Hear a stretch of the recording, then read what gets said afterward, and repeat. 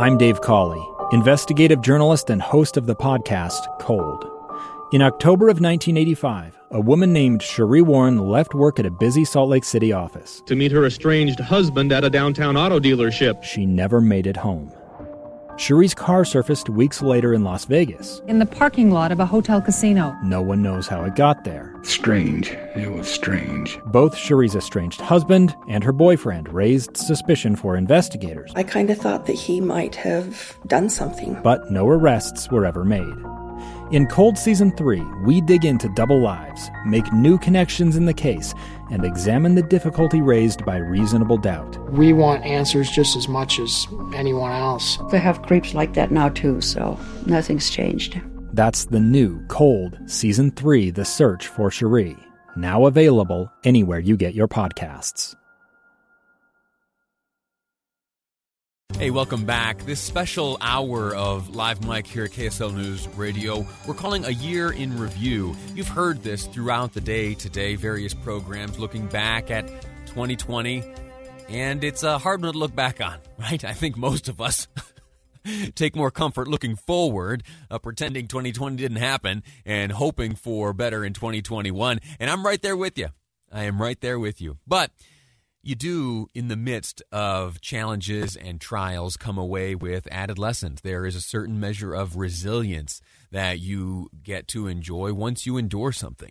And here in Utah, regardless of the pandemic or other challenges that we've faced throughout the country, we here in Utah had some challenges of our very own in the natural disaster department. If you remember, on March 18th, it was cloudy, it was cold, and at about 7 o'clock, maybe 10 minutes after 7, there was a great shake. The earth beneath us started trembling.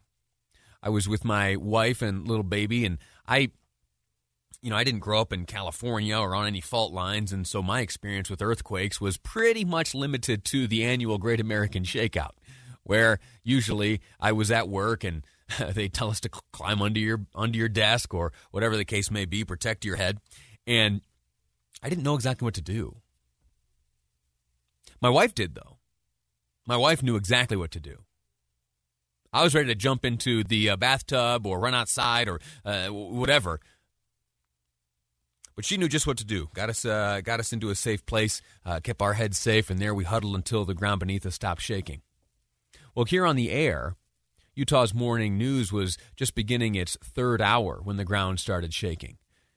Tim Hughes, host of Utah's Morning News, he, on the air, described the earthquake and then explained why for a minute and a half the airwaves here were silent. Breaking news on KSL. I'm sure many of you felt what we felt just a few moments ago, and we all, because of protocol, were asked to leave the building, so we did, but are back inside now. The studios at Triad Center in downtown Salt Lake City. Amanda Dixon working from her home. Obviously, there was an earthquake about 2 or 3 minutes ago in Salt Lake City. We are doing what we can to search out any information we can get.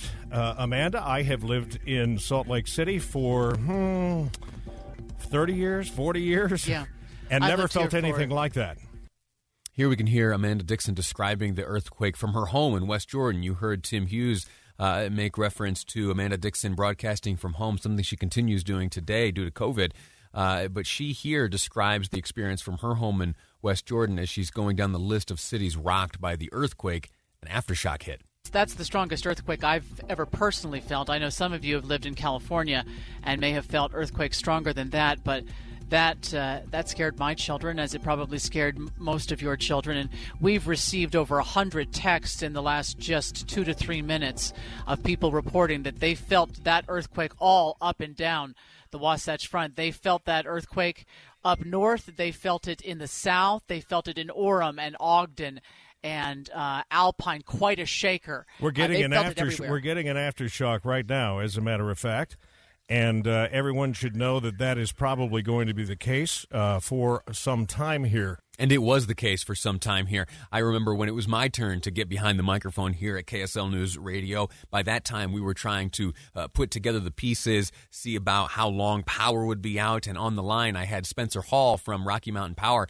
And he and I, in the middle of our conversation, he was explaining, the work that goes into getting the power back on and some of the early estimates they had in terms of how long Utahns might be out of power. And right in the middle of that conversation, an aftershock struck. And it was, for me, I'm relatively new here to the talk radio world, at least behind the microphone, and it was a jarring experience.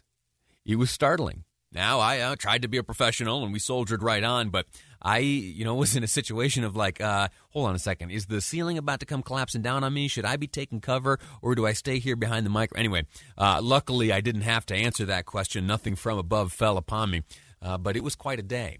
And you remember it as well. It was a time where plenty of text messages were going back and forth to you, finding out if your loved ones were safe, if their homes were safe. And we here throughout the day at KSL News Radio deployed reporters to learn exactly the stories that you were witnessing firsthand. One such reporter, John Wojick, joins me on the line now. John, sir, how are you doing? Good to talk to you, Lee. How are you? I'm doing all right. Listen, talk to me about that day. What were you doing that day? Well, that was probably the busiest part of the day for me. A lot of people are just, getting out of bed or starting their day. But as a morning reporter for Utah's Morning News, right around 7 o'clock when this happened, we're right in the middle of things. I have zero recollection what the stories were that day. Obviously, COVID had already started to settle in. I was working remotely, so I was in my vehicle right outside of the KSL building in the parking lot, kind of kitty corner when it happened. And for full transparency, I've spent just about my entire life in the Midwest, in Minnesota or Wisconsin.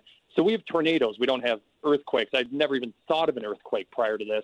So I'm sitting in my car alone, and I just it felt like somebody got on my back bumper of my car and started jumping up and down. And that's where my mind went first. I thought a friend or somebody recognized me and was messing with me or something. I turn around and there's no one around me. And then it took, 5 seconds. I go, this is an earthquake. And I got a couple of calls from friends first. Obviously, we were scrambling to figure out where this happened. Was it centered here or elsewhere? We figured out, this was centered in the Magna area. And as a reporter, you're just kind of wired that way, that when there's a fire or a flood or in this case, an earthquake, you go to where, other people are probably leaving or getting away from. So I got right in my car and I drove over to Magna. It was probably 7:15 or so, as fast as I could. One of the responsibilities that we have, you talk about how the job of a reporter is to run towards, whatever is making the news. And sometimes that's a dangerous scene, a dangerous setting. How were you able to that day continue on with that responsibility, running towards the thing you describe as something others ran away from? You just kind of, in a case like that, you're just kind of putting on blinders and not really thinking about it. You're more focused on what's the story here. I mean, I drove over into Magna. I had no idea where to go, where, the quote-unquote scene was, but it was apparent that the story here was just the people that have been impacted by the earthquake all over, the Wasatch Front and to some extent the Wasatch Back. And I got into town and I just picked a random neighborhood, a couple of random left turns, I think. As in some neighborhood, everybody was standing out in their driveway, on the sidewalk, on their front. It seemed like nobody was in their house. If you didn't know there was an earthquake, you would think they were lining up for, a 4th of July parade or something, because everybody was out in the street talking with neighbors, talking with probably strangers. And I just, drove up and started talking to people, and everybody just had a different experience. Either it woke them up from their sleep, or they were with their kids, or they were walking the dog. Everybody had, a slight different story. Some people had experience with earthquakes in the past. Others, a majority probably did not have experience with this significant of an earthquake before. And you're just working, all day to tell those stories. And really it never kind of hit me, and I never felt unsettled until I was done for the day and I was just at home watching the news. And then you got these aftershocks happening, and that's when it kind of was unsettling, because you're no longer in work mode. You're on edge a little bit more because these aftershocks, I'm starting to notice them a little bit more now. So it was just a really surreal experience. Outstanding. John Wojick, thank you so much for your work here at the station and, of course, on that morning of March 18th when the ground beneath us shook. Thanks again for this look back on 2020. Thanks, Lee. Appreciate it. We're going to continue our attention to what happened there on March 18th when the earth shook here in the great state of Utah. It was 7:09 a.m. when the ground shook beneath us. We're going to take a break, and when we return, we're going to speak to a business owner whose building was devastated that day. Also going to speak with a member of the state division, or the Utah Division of State History, talking about some of the historic buildings that were damaged, many of them. How's everyone faring today? We'll find out, getting an update ahead on Live Mike. I'm Lee Lonsberry, and this is KSL News Radio. Welcome back. 2 years ago, Americans watched in horror as a crisis unfolded at the Kabul airport. There's desperation and anguish. More than 80,000 Afghans have since arrived in America, but this story is still unfolding. I'm Andrea Smartin. In my new podcast, Stranger Becomes Neighbor, we'll find out what happens to these new arrivals in our communities. Who would help our newest neighbors? Follow us at kslpodcast.com, Apple Podcasts, or anywhere else you listen.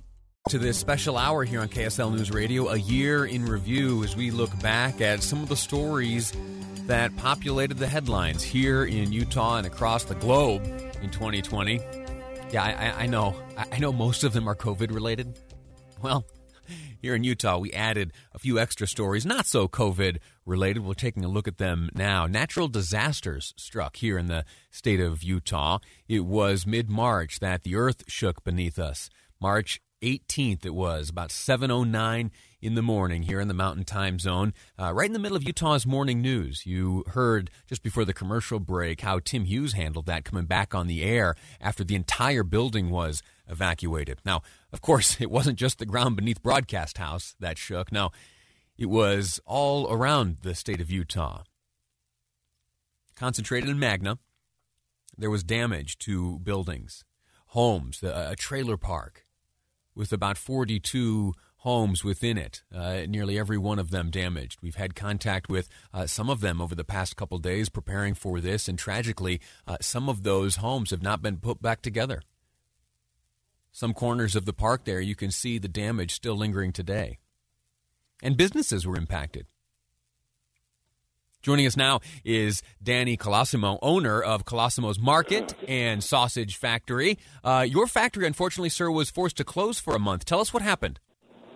Well, we had some structural damage. We lost quite a bit of our east wall, and we had some structural damage that, according to the inspectors, made it unsafe for customers to come in.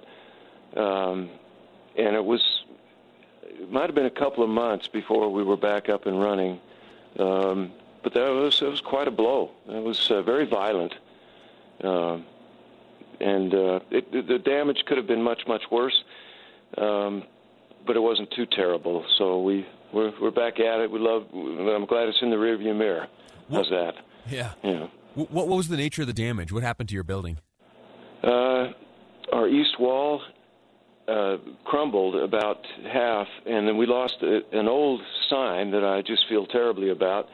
It was a good-sized sign. It just broke into pieces that was on that wall, and we're looking around to try and get it replaced. But we lost quite a few bricks. We lost our power. Had a few cracks on the inside, but it was...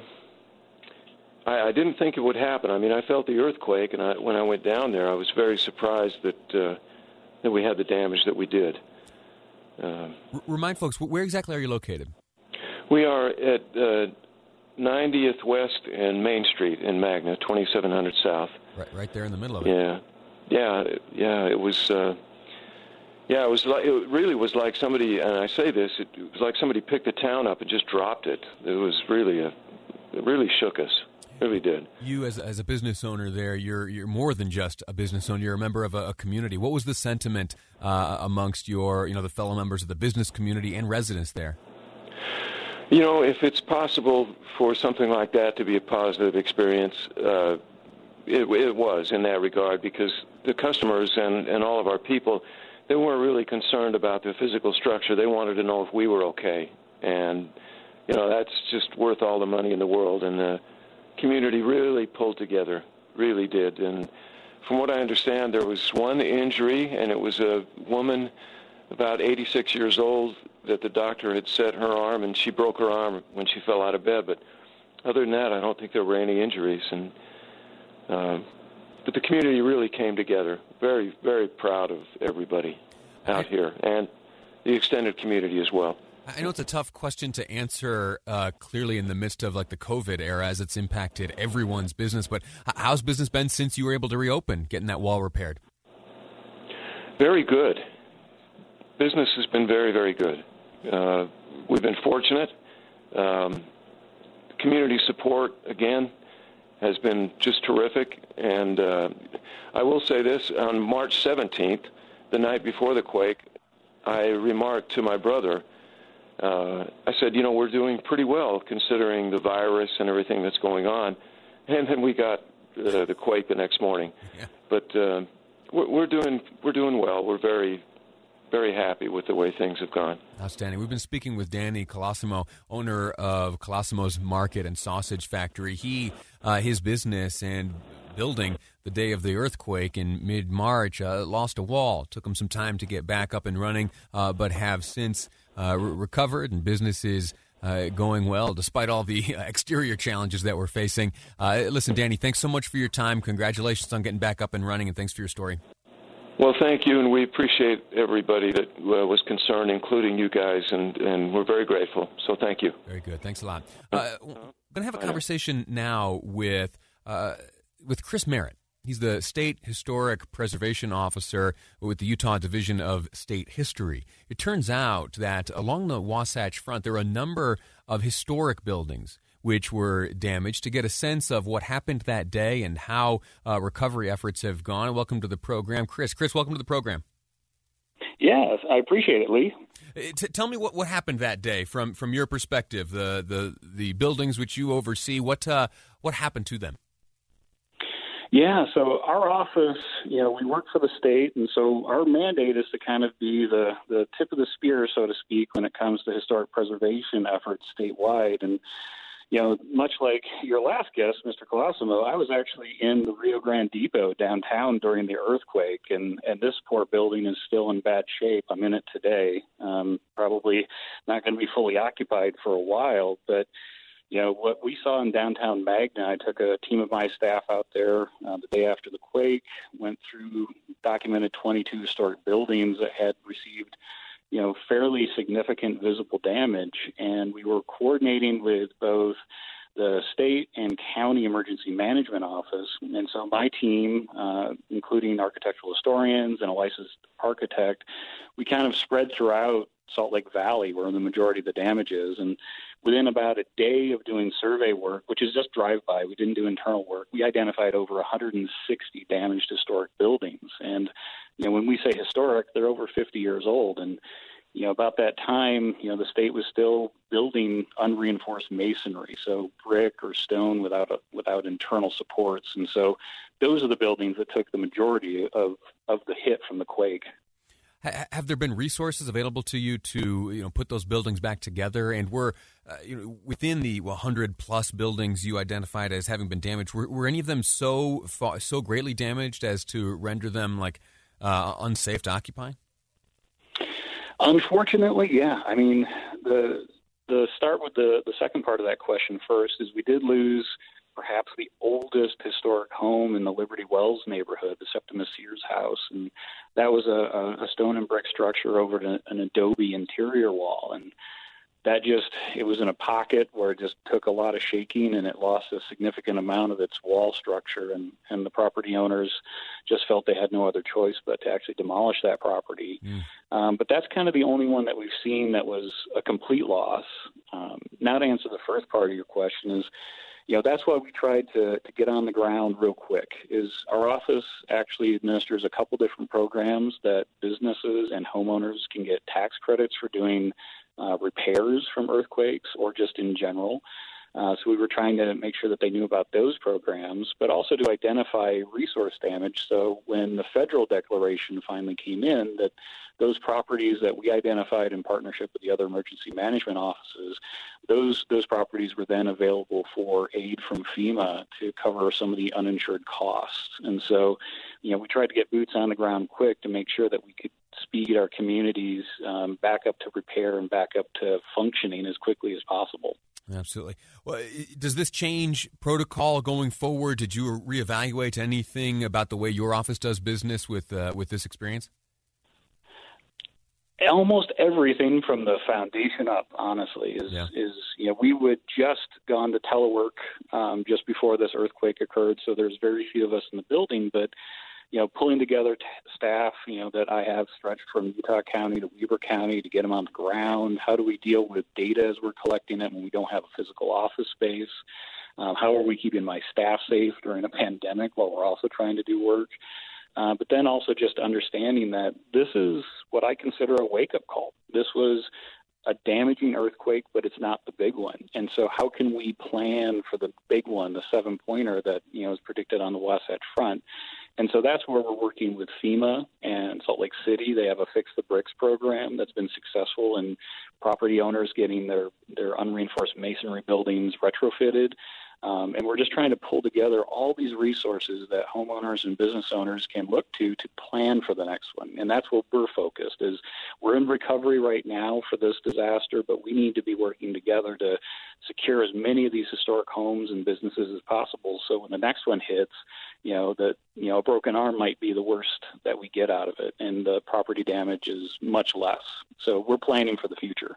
Chris Merritt, State Historic Preservation Officer with the Utah Division of State History. Sir, thank you so much for this conversation and your insight into what you do and what you experienced when the earth shook beneath us here in Utah earlier this year. Best of luck in 2021.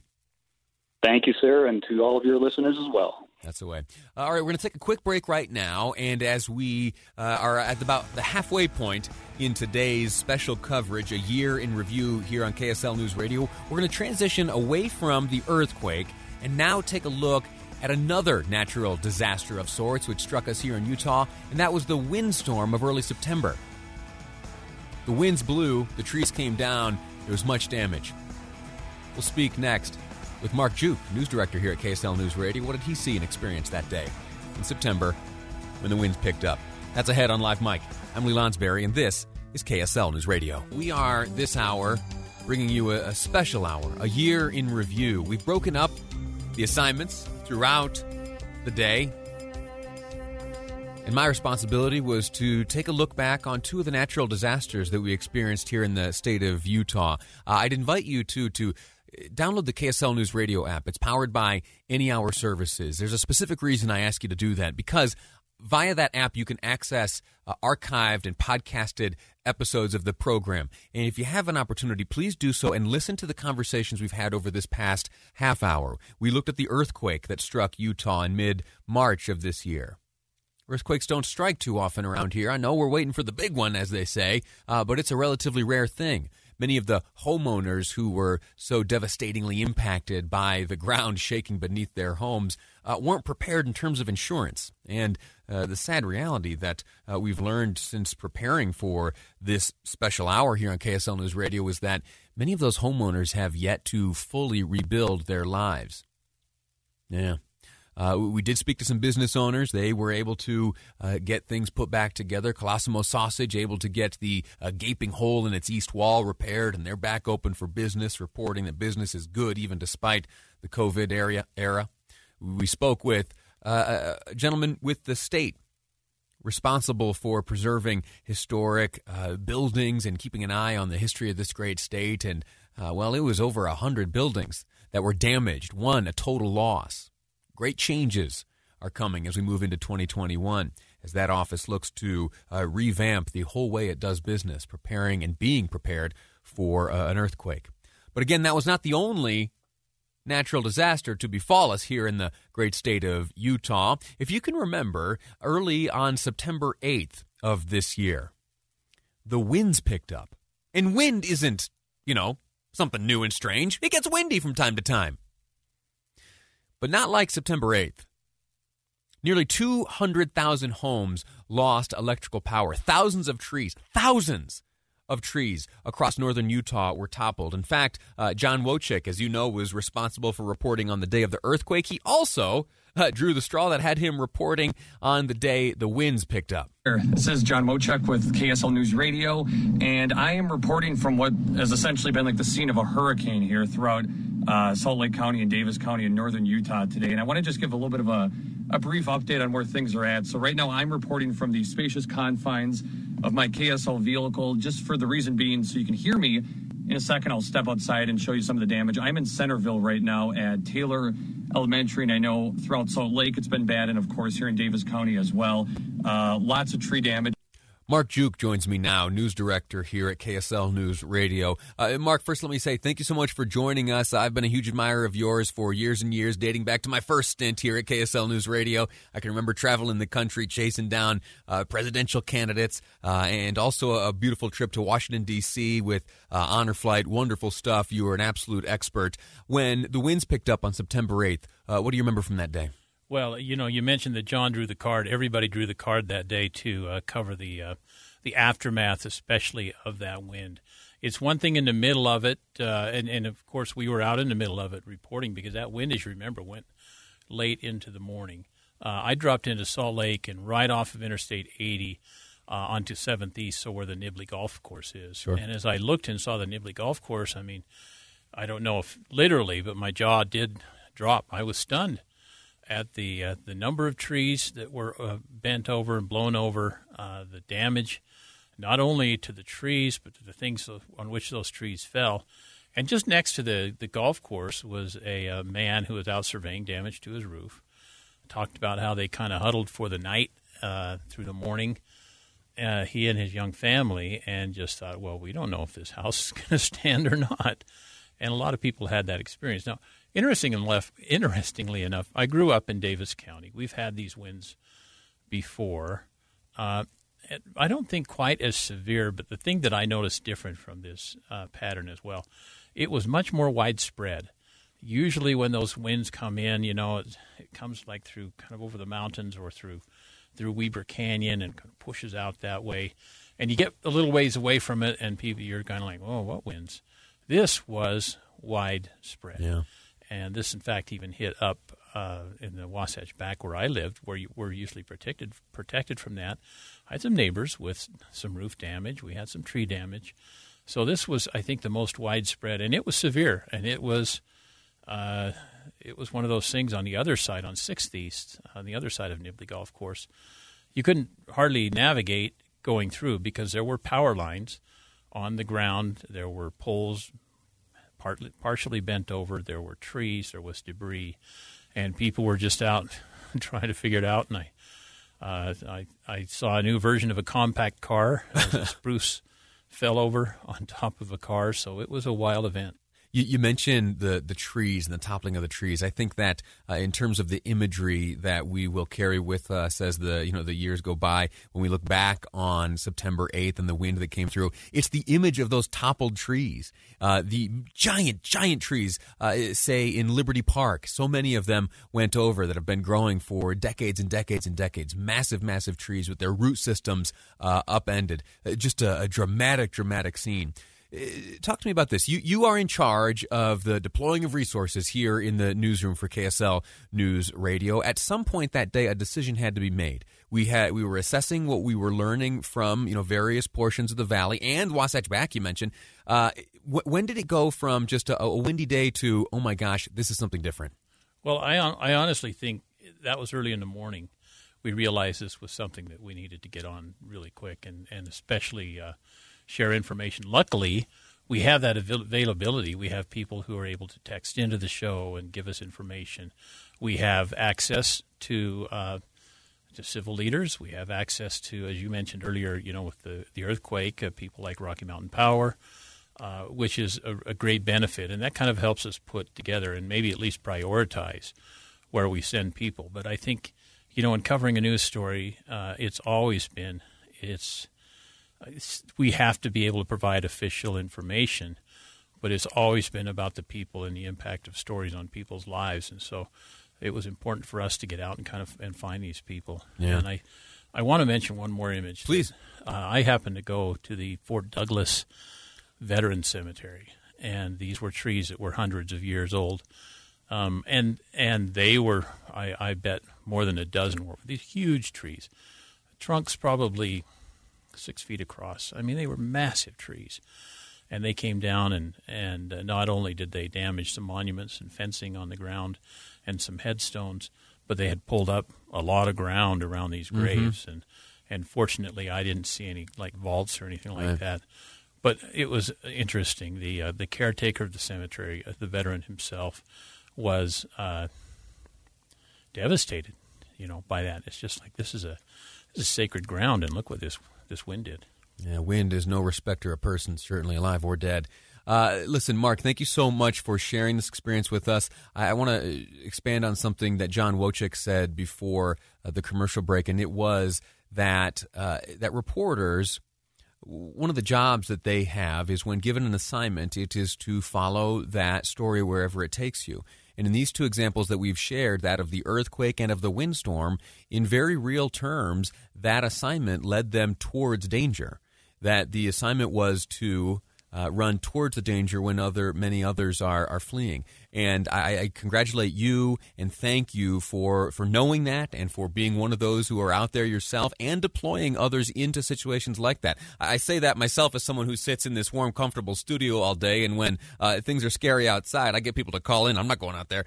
But you and yours, sir, you do exactly that, and I admire you for it, and I am sure the community, too, is grateful for what you do. Well, thank you, and I will say that even with the reporters going into those areas, safety is top of mind, and always. And they're professional enough. They work on safety, and they especially know not to get in the way of the people who really need help. First, last, and always. Marc, thank you so much for your report there. That again, Marc Giauque, KSL News Radio News Director, discussing some of the decisions that were made and some of the sights that were seen on that day, September 8th, when the winds picked up here in Utah. We're going to take a quick break, and to wrap up this special hour, a year in review, looking at some of the natural disasters here in Utah, we're going to speak to a homeowner, Lynn Layton in Centerville, who had a tree come through their roof. Imagine that. What was that experience like, and how has life been since? Have they been able to patch up the hole? We'll find out. Homeowner Lynn Layton, my guest next on Live Mike. I'm Lee Lonsberry, and this is KSL News Radio. Welcome back to Live Mike. I'm Lee Lonsberry. We are into the final segment of this special hour, a year in review, looking back on some of the headline-making events here in the state of Utah and well beyond. We have discussed two natural disasters here in Utah, starting with the earthquake of mid-March, which had an epicenter there in Magna, Utah, shook us, scared us, opened our eyes. Let us all know that, we might not know so much about how to appropriately respond to an earthquake. I can remember, for whatever reason, my instinct was to, get in the bathtub. I was at home with my wife and baby, and I thought, we got to be in the bathtub. I don't know. I don't know where I picked that up. Or then the instinct was, we got to get in the door frame. Yeah, I don't know. I'm not sure where I picked that up. Ultimately, what we learned later in the day, and now is, I think, a piece of advice ingrained in all of our minds as we remember the fear and the feeling of the earth shaking beneath our feet, that what we must do is protect ourselves from falling objects. You don't want to run outside. There could be things coming off the building. And if you are able to get beneath a table or a counter, protect your head. That is the wisest move when you feel the earth shake beneath you. We also discussed the windstorm, September 8th. Late in the night of September 7th, early morning September 8th, the winds picked up. The highest gust recorded at 100 miles per hour. Power outages affected 200,000 households. One man lost his life. A truck driver, the door to his cab swung open due to the high winds, knocked him to the ground. He was killed. Many of the roads were closed. Many schools were canceled. And the temperatures, you remember the temperatures? 90 degrees, I think, was the high on September 7th. And as that wind showed up, the temperature dropped some 50 degrees down into the 40s. Even some snow flurries reported in Salt Lake City. National Guard was called. Last time the Guard was called for a storm was when there was a windstorm in Davis County dating back to December of 2011. The power outages lingered. Still thousands of households without power over a week after the winds picked up. This windstorm was such a big deal, it has its own Wikipedia page. That's right. You want to learn some more of the details? 2020 Utah Windstorm is the name of the Wikipedia page. Yeah. Well, some of the damage was felt in the homes of Utahns. One of the indelible images from that day and the days following are the upended trees and the branches littering the streets. Well, it wasn't just the streets upon which those branches fell or those trees were toppled over, but also onto homes. In fact, on the line now, we're joined by Lynn Layton, a homeowner in Centerville, who had a tree topple onto his family home. Lynn joins us now. Lynn, how are you? Welcome to the program. Good. Thanks. Good to be here. Tell me what happened to your home on that September 8th morning. Well, I was trying to enjoy a little sleep in the morning, and I could hear the wind out. About 6:30, I heard a big crash. I went out, and a maple tree had gone right through the third of the tree snapped, came through the center of my neighbor in my house. Went in, told my wife what's going on, and then 15 minutes later, we heard another crash. We both looked at each other, and I said, that didn't sound good. So we walked in the living room, and there was a 3-foot branch sticking through our ceiling, came through the roof. You mentioned yourself and your wife. Anyone else home at the time? Nope, just the two of us. Wow. When you looked up and saw that tree coming through the roof, what'd you think? Well, it was crazy because it's a 10-foot window I have right there where that room is, and that was one of my greatest fears. Has always been those winds because I face east, and but no broken glass. So I was really blessed, really blessed. And I should have asked earlier. No injuries, right? You and your wife remain safe. Your neighbor, okay? No. Yeah, no injuries. Just got together and started cleaning up, so it turned out okay. We're speaking with Lynn Layton, a homeowner in Centerville, who on September 8th awoke to some crashing and banging and ultimately found half a tree coming in through his living room roof. What was the extent of the damage? How bad was it? Well, it came through the roof through the ceiling. So it did penetrate into the house. It took shingles. But other than that, we had a fence go out. We had an arbor that got smashed. Working through the process with the insurance company, I was able to get a new roof. Everything got repaired, not in the time frame you always want, but it got taken care of. And so, hindsight. Yeah. Kind of feel blessed at this point. On that day, when I to try to stay in some semblance of shape, I run. I'm a jogger, and as I was out running along the streets where these branches littered left and right, and the trees were upended, and I saw firsthand so much of the damage. My thought was, any one of these bits of damage on its own could probably get repaired fairly quickly.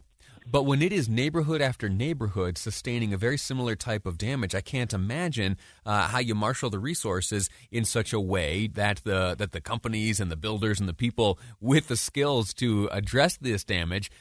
What was the timeline for you? How long did it take to get your home back to normal?